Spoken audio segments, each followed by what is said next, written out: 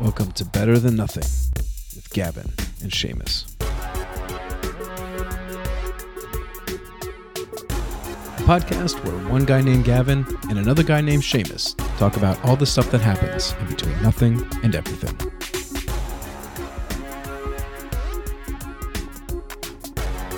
Get ready for laughing, for crying, and general bewilderment with Better Than Nothing.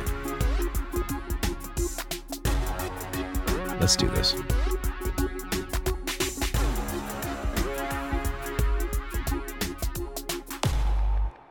Oh, we are back. Hey, everybody. I know it's been a couple weeks. Sorry for the delay, but we had a lot of things going on. All good stuff, and we will be sharing that probably soon. But both Gavin and I have had a lot of things going on. A lot of different life events have been taking over our schedules. So it is what it is, but we are here now. That's what's important. And we actually got together to talk about Switzerland again because Gavin had a great time with it. He's from Switzerland, if you haven't guessed.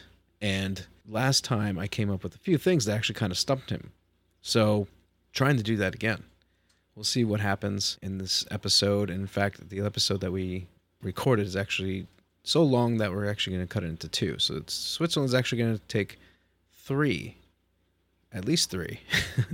We might come back to this again because there's so much to talk about in this country. But for the next two episodes, we're going to talk about Switzerland. I'm going to come up with some stories. We're going to go down some rabbit trails, but it's all going to be entertaining for you. And hopefully we stump him again. You'll find out. I kind of know, but I'm not positive because sometimes he says yes, sometimes he says no. Either way, you're going to enjoy it. So we're going to get right into it. And right off the bat, you're going to hear Gavin. So take it away. So last time we talked about some of the Swiss myths and facts. And it was pretty interesting. And just that you guys know, I have no clue about those questions and whatever was coming from Seamus. So hit me again. I have no clue what's on your list today. So fire away. All right, let's get into this then. The Swiss marry later in life. The average age for a man who gets married is 31.8 years old, and a woman is 29.5 years old. Did you know that? I did not know that, but I can actually confirm that I fall into that category. Yeah. I actually beat the system, man. I was almost 31 years old when I got married, so not 31.8. So actually, I did a little better than the average Swiss. What about that? Congratulations. Yeah, man. So, but yeah, I didn't know that. Look, the thing is, what makes me think is, so I had the privilege to officiate the wedding of my niece. My niece is exactly 20 years younger than me, almost to the day. So she had her birthday is October 4th. Mine is October 2nd. So when I was in the Swiss military, she was born. And I had the privilege to officiate her wedding when she was obviously a little older. Wow. But she was one of those people that they will consider a neo-Bünzli. And I explained the term. So Bünzli in Swiss German is not necessarily a good term. It's like somebody that's very by the book, somebody that's like not nerdy to a sense, but like law abiding. And I'm not saying that this is all wrong, but it's just very like, this is what you do. You know, you go to school, you go to college, you get a house, you get married, whatever the order it was. So like really like this is your life, you know. Right. And so we have a terminology for that in Switzerland and means some other stuff too. But so people actually kind of derived from that and kind of broke free from that. It's like, I don't want to be a Bünzli. I don't want to be labeled as such. I'm just going to live my life, do whatever the hell I want kind of thing. Interestingly, after some time or a generation, whatever, sometimes the conservative view or like it just swings back to the other side. You know what I mean? Like a pendulum. So it's like whatever we turn away from at times will come back to us, and actually some other people will embrace it again later on. Why I'm saying all of this is because my niece was pretty young when she got married, so she also beat the system.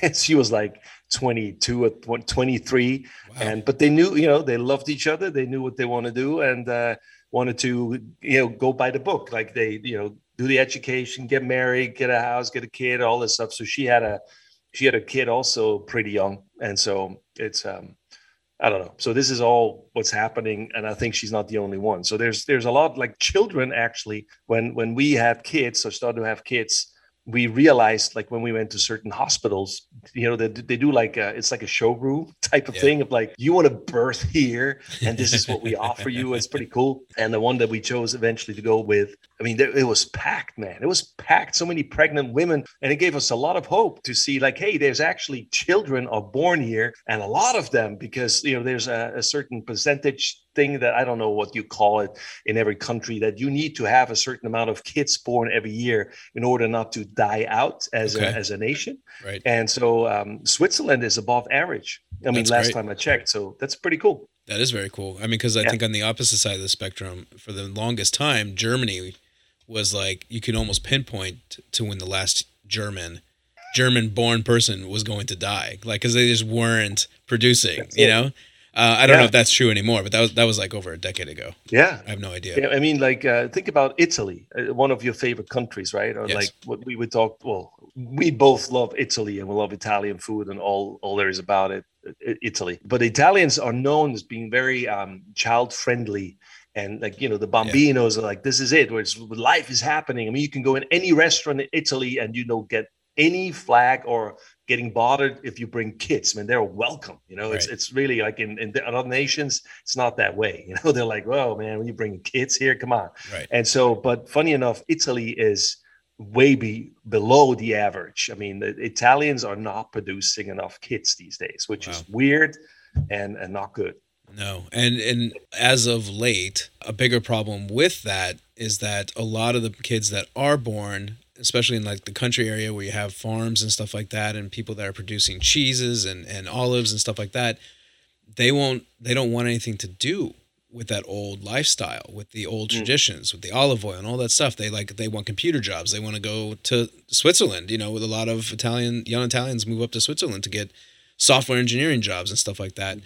And interesting. because I do know a couple, and so you have kind of like a gap there. Like in the next couple decades, you're going to see some businesses being taken over by other countries that aren't family owned, or other families that in Italy that aren't part of the original families. It's like, not that to say that's a bad thing, but you lose a lot of traditions, and you Yeah, lose a lot of like just the, because I identity. talked to somebody. Yeah, I mean, so I know somebody who has an olive orchard, and when I went out there to visit them, I said, "So how many generations has this farm been in your family?" He said, "I can't even count that high. It's just, this is just what this entire family has done." Unfortunately, he's not one of them. Like he doesn't want to do that. He actually moved to Switzerland and became a software engineer, like I said.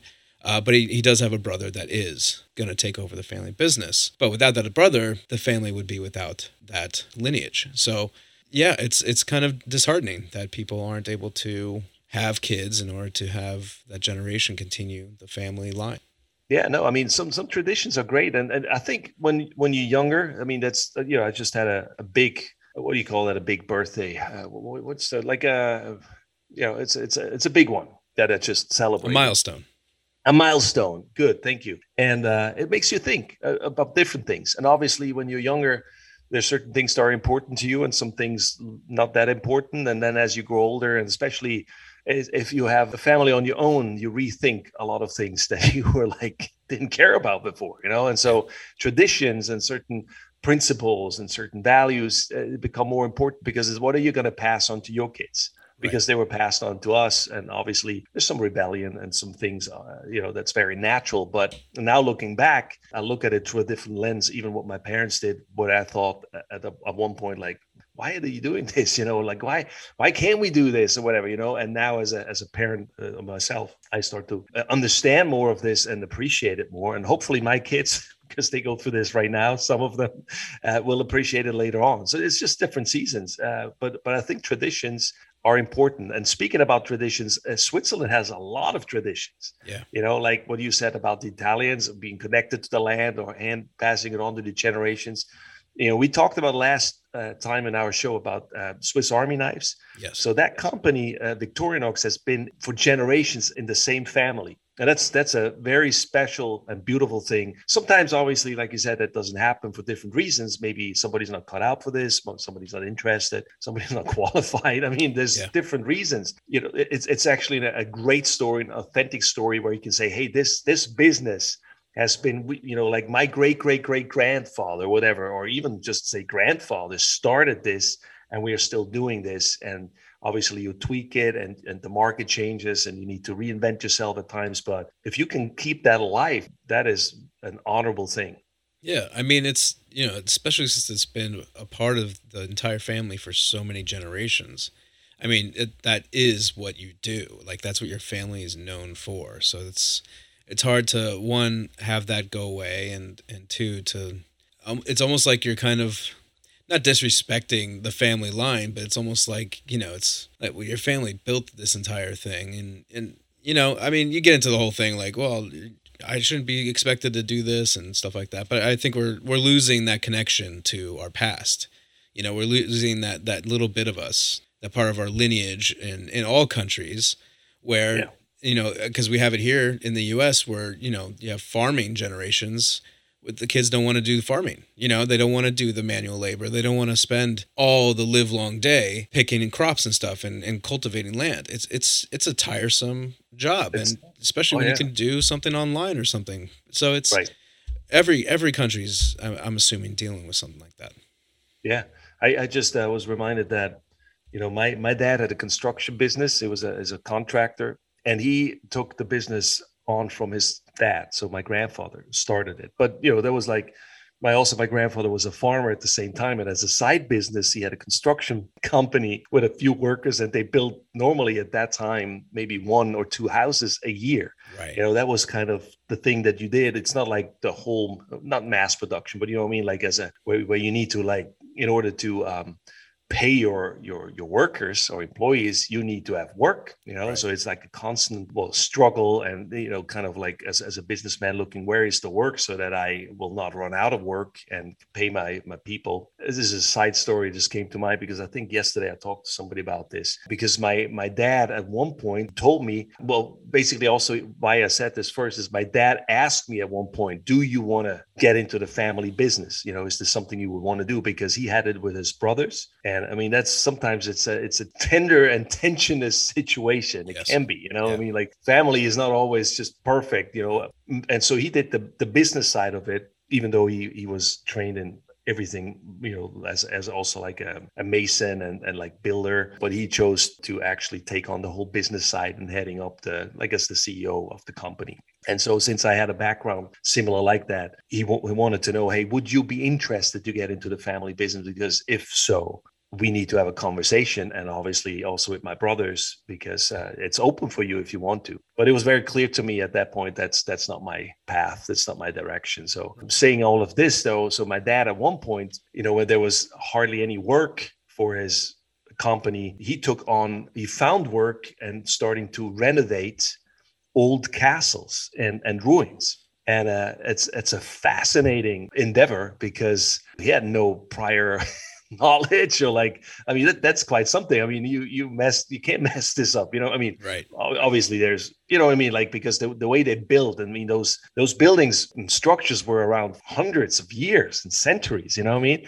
Right. And so they came up with what do you call the mortar that, to actually build, rebuild certain things, or like some of the stones or rocks or whatever were still around, they would just crumble down. And him and a friend that was a painter, they came up with this mortar that they developed, the innovation of Switzerland. And it's still used today as the mortar that needs to be used for any renovations with historical buildings, castles, and stuff like that. So that's a claim crazy. Of fame of my dad. I don't think they patented it. That's too bad. I know, man, or to a certain degree, I don't know, because I think it was more important for them that they were able to just get that job, and come up with a solution and pay, like have work for their workforce. And so they not only then were able to get through that season, but actually specialized later on in doing that kind of work.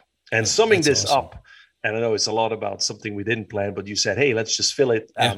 When my dad passed away last year, we decided to do his memorial service at the Habsburg, which is like the main castle of the Habsburg dynasty that's in the state that I'm from. It's located there. And my dad's company renovated and restored that whatever was left of the castle. And wow. So we did the ceremony out there, because it was it was perfect because my dad was all over the place because Right. that's what he did. And what better place to choose than something like that? I thought that was perfect for him and for us. That's So amazing. And to piggyback on that, yeah, so when they redo or repair right. buildings and castles and stuff like that in Italy, they usually can find the original plans, and then they meticulously make sure that it's exactly the way it was when it was originally built.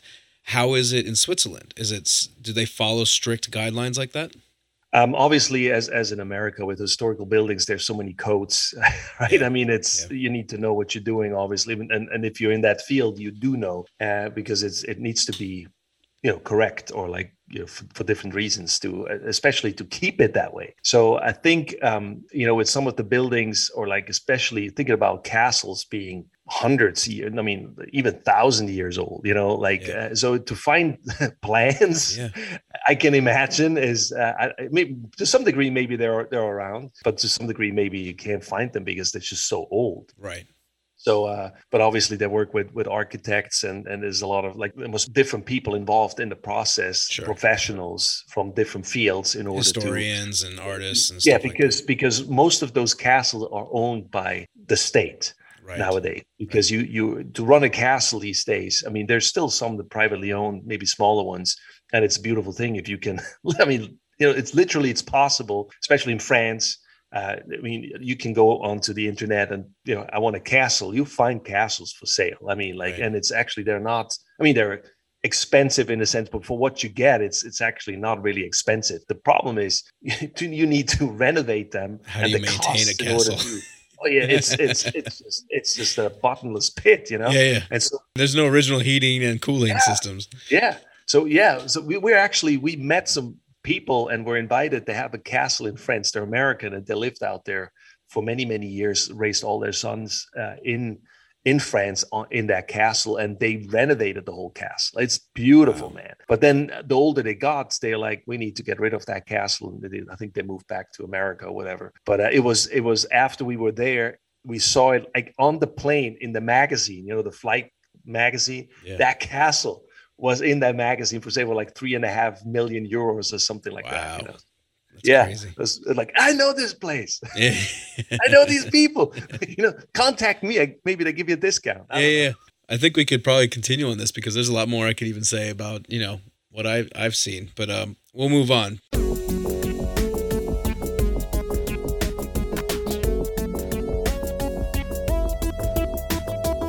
Let's move on to the Alps. Everyone knows the Swiss Alps, Right. but less than 15% of the Alps are actually Swiss.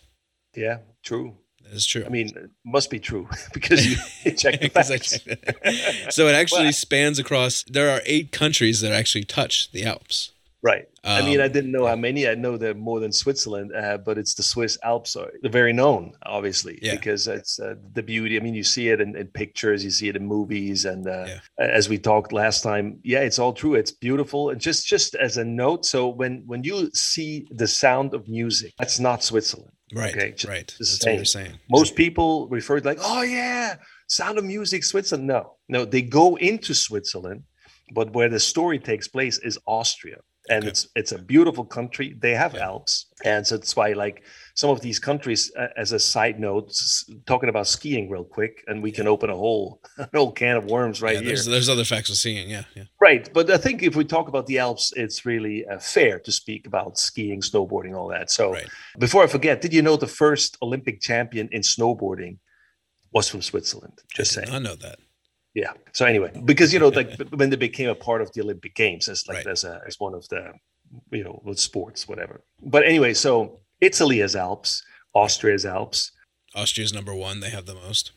the most, yeah. And so saying all of this because these are all big skiing nations. I mean, also like in the circuit skiing all around the world, the professionals, downhill and slalom and all these different segments of skiing. The Swiss for a while and the Austrians, especially those two, when I grew up, those were the biggest ski nations fighting for medals all the time. It was pretty much the Swiss or the Austrians. And I remember coming home from school because when I went to school, I came home from school to have lunch at home and I go back to school. So we didn't have school lunches and anything like that. And I walked to school, no buses. Okay. And so the ski races were on TV just around noon or whatever. And my dad was a very avid skier. He skied till he was 86 and I was still going up there and doing his thing. And I had a place up in the mountains that, like, most of the winter he was up there, like going back and forth. But he basically lived up there when he was retired. And so he watched all these races we grew up with. And I remember, like, every time a Swiss came on the scene, we were like, yeah, like, and see if, and then when an Austrian came on, we're like, boo,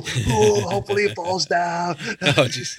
It's crazy. I mean, it's like, it's not that you want them to fall down and break something, just don't win, right? I mean, that's much as a kid. Right. But so, and Italy is a big ski nation, Germany to a certain degree. And now I think it changed a lot. Norway is pretty big. America has a lot of good skiers. It changed quite a bit. Last time we said that one of the national sports is hiking, but we consider that as a sport, right. So to speak. But then another one, actually, I think one of the biggest sports in Switzerland would be skiing, I would say. Okay. Because the average Swiss, maybe it changed again. When I grew up, a lot of Swiss grew up skiing. That's what you did. Like, we had ski vacation. 2 weeks in February were considered, and they were actually labeled ski vacation. That's crazy. Skiing. I mean, not that you had to go skiing. Some people couldn't afford it, but you had 2 weeks off in order, like in that time, to pursue that. Yeah. Well, so since we're on skiing, I'll jump around to a couple myths about that not are central to skiing, but there are events and there's little things that go along with skiing. Do you know about the Witch of Belap? The Witch of who? Belap. Never heard of it. So, who's the witch? Who's the Witch of Belap? So the story goes, the tale, I should say, because there are a lot of kind of like Grimm's fairy tales. Yeah, you have your own. Like Switzerland has their own fairy tales. So this is one of those fairy tales. Legends, yeah. And some of them are rooted in some kind of story that might be facts, and then others are just exaggerated completely. But this woman was burnt at stake for cheating on her husband with a sorcerer. What they would do is they would turn into ravens, and they would meet at Aletsch Glacier. Aletsch Glacier? Yeah. Yep. So to commemorate that, I guess, for the last 35, 40 years, there's an event where adults and children dress up as witches and ski down the mountain. They race and they just have a grand old day. I mean, look, here's what I have to say to this. I mean, and I'm not saying this, oh man, hopefully I'm saying it right. So I'm not for burning witches, okay? Right. It's not my thing. But I'm just saying that they used to burn witches and now they celebrate them. I don't know. It's just a complete change of, I don't know which one, either way, but yeah, I'm not saying. It's a new event. It's not like this has been going on since the tale came out. Maybe it's a different time, that nowadays you remember that, like, oh yeah, let's commemorate this, let's celebrate this rather than burn them, so maybe it's a better way to do it. Well, okay, so have you ever heard of the Barbagazzi? Barbagazzi? Yeah. You ever heard that term? Is that a myth as well? It's a myth as well, because, obviously it's a myth because it's a dwarf-like creature that skis around the mountains on its big flat feet, so it's able to ski around. And it just goes from mountain to mountain, skiing around. And it's not a malicious creature. Yeah. It supposedly is there to, like, help people that are lost in the woods. I like that. I like that story. Maybe that's where we got inspired from to do, get skis in the first place. Paparazzi or whatever. Look, here he is. We need to do the same. Let's get some. It's kind of an Italian word there, Barbagazzi. Barbagazzi. Well, hey, I mean, we have an Italian part, so it's okay. True. And especially maybe, a lot of these folklore of fairy tales. Yeah. It probably come from mountain areas, and one of the valleys and mountain areas in the biggest state, Graubünden, is where a lot of ski resorts are, and it's a beautiful area. Like, we have a national park there where you can go hike and see beautiful landscape and nature and animals, and so I think that region. I mean, part of that region speaks this old Roman Latin language, Romansch. Right. And so maybe that word comes from there. So I assume, but I don't know. Yeah, you were saying that, I think last time you mentioned that language and you said it's quite beautiful. It is. It sounds amazing. When I was doing my education, I was working with somebody from that region. So she moved from there into the town where I was living, and we worked together. And once in a while, she would be on the phone with her mom or something, and they would talk. Or I would ask her, "Hey, what does that mean in Romanish?" It's just it's really beautiful. You should, whoever listens, check out the Romansh, and see what the computer spits out when you search it on the web and how it sounds. It's quite beautiful. Yeah. Equally beautiful, I would think, is Gaelic or Welsh. These languages are really beautiful. I feel like almost like it makes me think of Lord of the Rings and Elfish. Sure. Somehow. Yeah. It's beautiful sounds. Yeah. So, all right, we're gonna go back to whatever. Like what else is there? Mountain creatures or ghosts or goblins or see if we have anything like that. Fairy tales. I do have pretty cool. Do have some a couple different mountain ones. One would be Saint Beatus. Beatrice. Yeah, he's basically the dragon fighter or dragon excommunicator. Do you know that? Oh, I love that. This was a priest who was looking for solitude, wanted to just find peace with God and nature, and ended up going to the mountains. He came upon a cave, and inside that cave was a fire-breathing dragon. And instead of cowering in fear or running away, he told the dragon to leave, and it did, and never came back. And then he built his home there, and that's where that's the way to do it. The rest of his days were spent in that place now. You leave. That's in Beatenberg Mountain. I don't know if you know that mountain. Okay, Beatenberg. Okay, yeah, I can see that. I don't know if that. Sorry, my geography is not on top of things, but there's the Pilatus, which is a very famous mountain in Switzerland. Pilatus. Most Japanese have been up there. I think to this day I've never made it up there. However, there's actually one of the emblems is a dragon. So cool.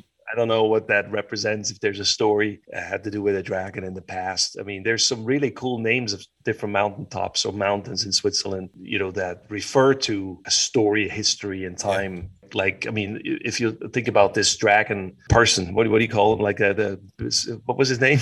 That was Saint Beatus. Beatus. Okay, alles klar. It reminds me of St. George, like the Dragon Slayer, right? Like in England. So anyway. Yeah, I think probably most European countries probably have tales of dragon fighters that are very famous. I have a whole book just on my shelf, actually, all about these myths and mythology and different stories about Switzerland. Yeah. I never read it. It's still actually not covered. It's like wrapped in plastic. Maybe no! Yeah, you probably should. You know what? After this, see if some of these tales are in there. I'm sure they are. Yeah, man. I need to check. I was like, well, wait a minute. So you brought up a mountain, and actually, I came across this. I didn't write it down. I actually came across it for the last time. It started with a P. Pilatus, or what was Pilatus. that? Pilatus. So, do you know what that was named after? Supposedly, Pilate. Was that Pontius Pilate? Okay, yeah. Okay, so you didn't know. So apparently, I mean, the tale went that. Well, of course, but I didn't know. You don't know half of this stuff that I told you. Okay. I know other stuff. You do know a lot of stuff. So Pontius Pilate was exiled and roamed the mountains, and now he's considered. Whenever there's like a storm or something from that mountain, it's like him as a dragon, and that was why, as you said, the symbol is a dragon, is because that's actually Pontius Pilate and his wrath, coming across the mountain. I have another story. I don't know if that will fit in here or if we should record it separately or after we're done with this segment. It's an interesting myth. Could be true about the Templars in Switzerland. So you know what? So stop there, because we've spoken about this before. Not this specific piece, but you got me into that show about the Templars. Nightfall. Yeah. I'm really into that history about the Templars, and it's so shrouded in mystery, and no one knows exactly what happened. But considering we're talking about myths and the mountains and stuff like that, I think this fits in. So let's do that. Go ahead. Okay, should I fire away? All right. So, well, here's the thing. So, as you know, and some of our listeners by now, maybe a little bit, I'm totally dig Swiss history. I love it. I think it's fascinating. I feel equally excited about the American history, and there's obviously some parallels just of our history, how we set ourselves free from oppressors. At the time when Switzerland became a confederacy and kind of set themselves free from the Habsburgs, so the rule of the Habsburgs. And there's much more to it, but make it short. So they're at 1291, they went to the Rütli and swore in secrecy that they would, if one of the states of their states would be invaded, the others would come to the aid and together defeat whoever would invade them and oppress them. And then in 1315, we had the first official Battle of Independence at Morgarth. And so it's equally amazing what the Americans did with the English, because England was the most powerful nation at the time when America, with that army they had, defeated the most powerful military force at that time. That was huge. People don't realize that at the time. It was huge. And equally huge was at that time when the Swiss farmers, we were no military force. We didn't even have a military. It's basically farmers just crushed the whole army of the Habsburgs by fighting very dirty. You gotta do what you gotta do. And exactly, they didn't know better. There's certain strategy and certain codes and like etiquette that you need to follow in warfare. And the Swiss didn't know any of it. They're just like, man, those we need to just defeat them, man, and beat the crap out of them.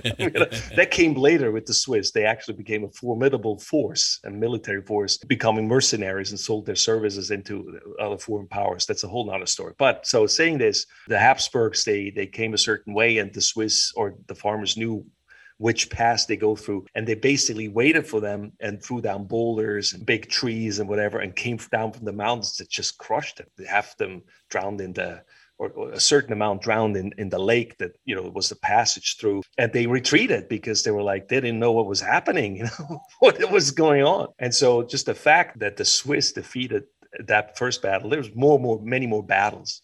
And some they lost, it's not that they won all of them, but eventually till they said, we don't want to deal with those Eidgenosse, these brethren. The Eidgenosse means brethren of the oath, okay. They swore to each other to be brothers and fight for freedom, even if it costs their lives.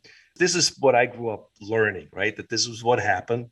And we talked about this before, where sometimes you get new facts, and sometimes some people don't like the old facts, so they just create a different narrative and story, sadly. Right. But in this case, I heard that somebody pointed that out, because I like the orders of the knights. It's fascinating to me. It's whether it's not so much the Templars, but there's the Teutonic Knights and there's the Knights of St. John, which is formidable, the history. And they still exist to this day. It's like the third or second oldest order of Christianity are the Knights of St. John, And so there's a myth or like that at that same time when all this happened with the Swiss history starting and then defeating the Habsburgs, that it was when the Knights Templar starting to disappeared. They disappeared. They were mainly in France. Had big, in that series that you're watching right now, you see some of the history, the background with King. I think it was Louis at that time, right? Or was it Philip? Louis, one of those. And basically, he was running out of money, and these guys had a lot of money. They had a lot of. Those knights orders, it was very common that rich families, one of their sons normally served in their services. It's always one became a priest, or a nun, one became, went to the Templar, the order, the knights, whatever, to serve, right? As a part of an honorable thing for the family and represent. So then when the friends or King Philip or Louis or whoever needed money and confiscated their lands, and they eventually killed them, tortured them and said all kinds of weird things about them, what they did and why they were excommunicated and then executed. But they didn't get all the money. Actually, matter of fact, they didn't get, I think, hardly anything. Not even a fraction of what it was. There you go. And so it disappeared. And some say, the National Treasure, the movie with Nicolas Cage, that they came to America. Who knows? Or they, some of the different treasures from Jerusalem all the way to, who knows? I really don't. I'm not that smart. But they say that at the same time when this happened, there were white knights they were seen going through the Alps in the pass into Switzerland. And could it be, this whoever came up with this, and there's some historians, that some of the Knight Templars fled to Switzerland through the Alps, escaped, taught the Swiss how to fight, because Could be, because they were farmers. How can you defeat an army like this, the most powerful army at that point? And the whole banking system. I mean, the Templars are known. They established a whole banking system, very smart, where you can send money. Like, they invented the system like what we have, obviously more sophisticated today with wiring money. But at that time, you could actually, with letters and stuff, without traveling with the money itself, you can pick it up in another country, with a letter. I don't know exactly how the details work, but it was very smart that you didn't have to travel with the money, because there was a lot of people robbed and killed for money. So they were very smart bankers, right? Yeah. And so, yes, Switzerland nowadays is a very smart. I personally, and I need to say that because of my, as an American, I can say it differently. As a Swiss, I deny any truth about this myth. Yeah. But I think it's interesting. Who knows? Maybe that's the case that happened, and maybe it's just all a myth. Okay, everyone. So we're going to continue this conversation on the next episode, which will come out next week. And we will begin again with the Knights Templar. I think we're going to continue with that. And it goes on a little bit longer than I anticipated, or either one of us anticipated. And it kind of like bleeds into the next episode. So we want to make sure that we have enough for the next one. And we do when we get into some other things. So you'll enjoy it. I know you will. But remember to like and subscribe and reach out to us, because between now and then, maybe you're going to find out things about Switzerland that can stump Gavin as well. And we would love to hear about it. So go to gavinandseamus.com. There's a comment form there, or you can email us directly, gavinandseamus@gmail.com, or go to our Facebook page. Nope, Instagram. Go to our Instagram page, Gavin and Seamus. And until next time, be good.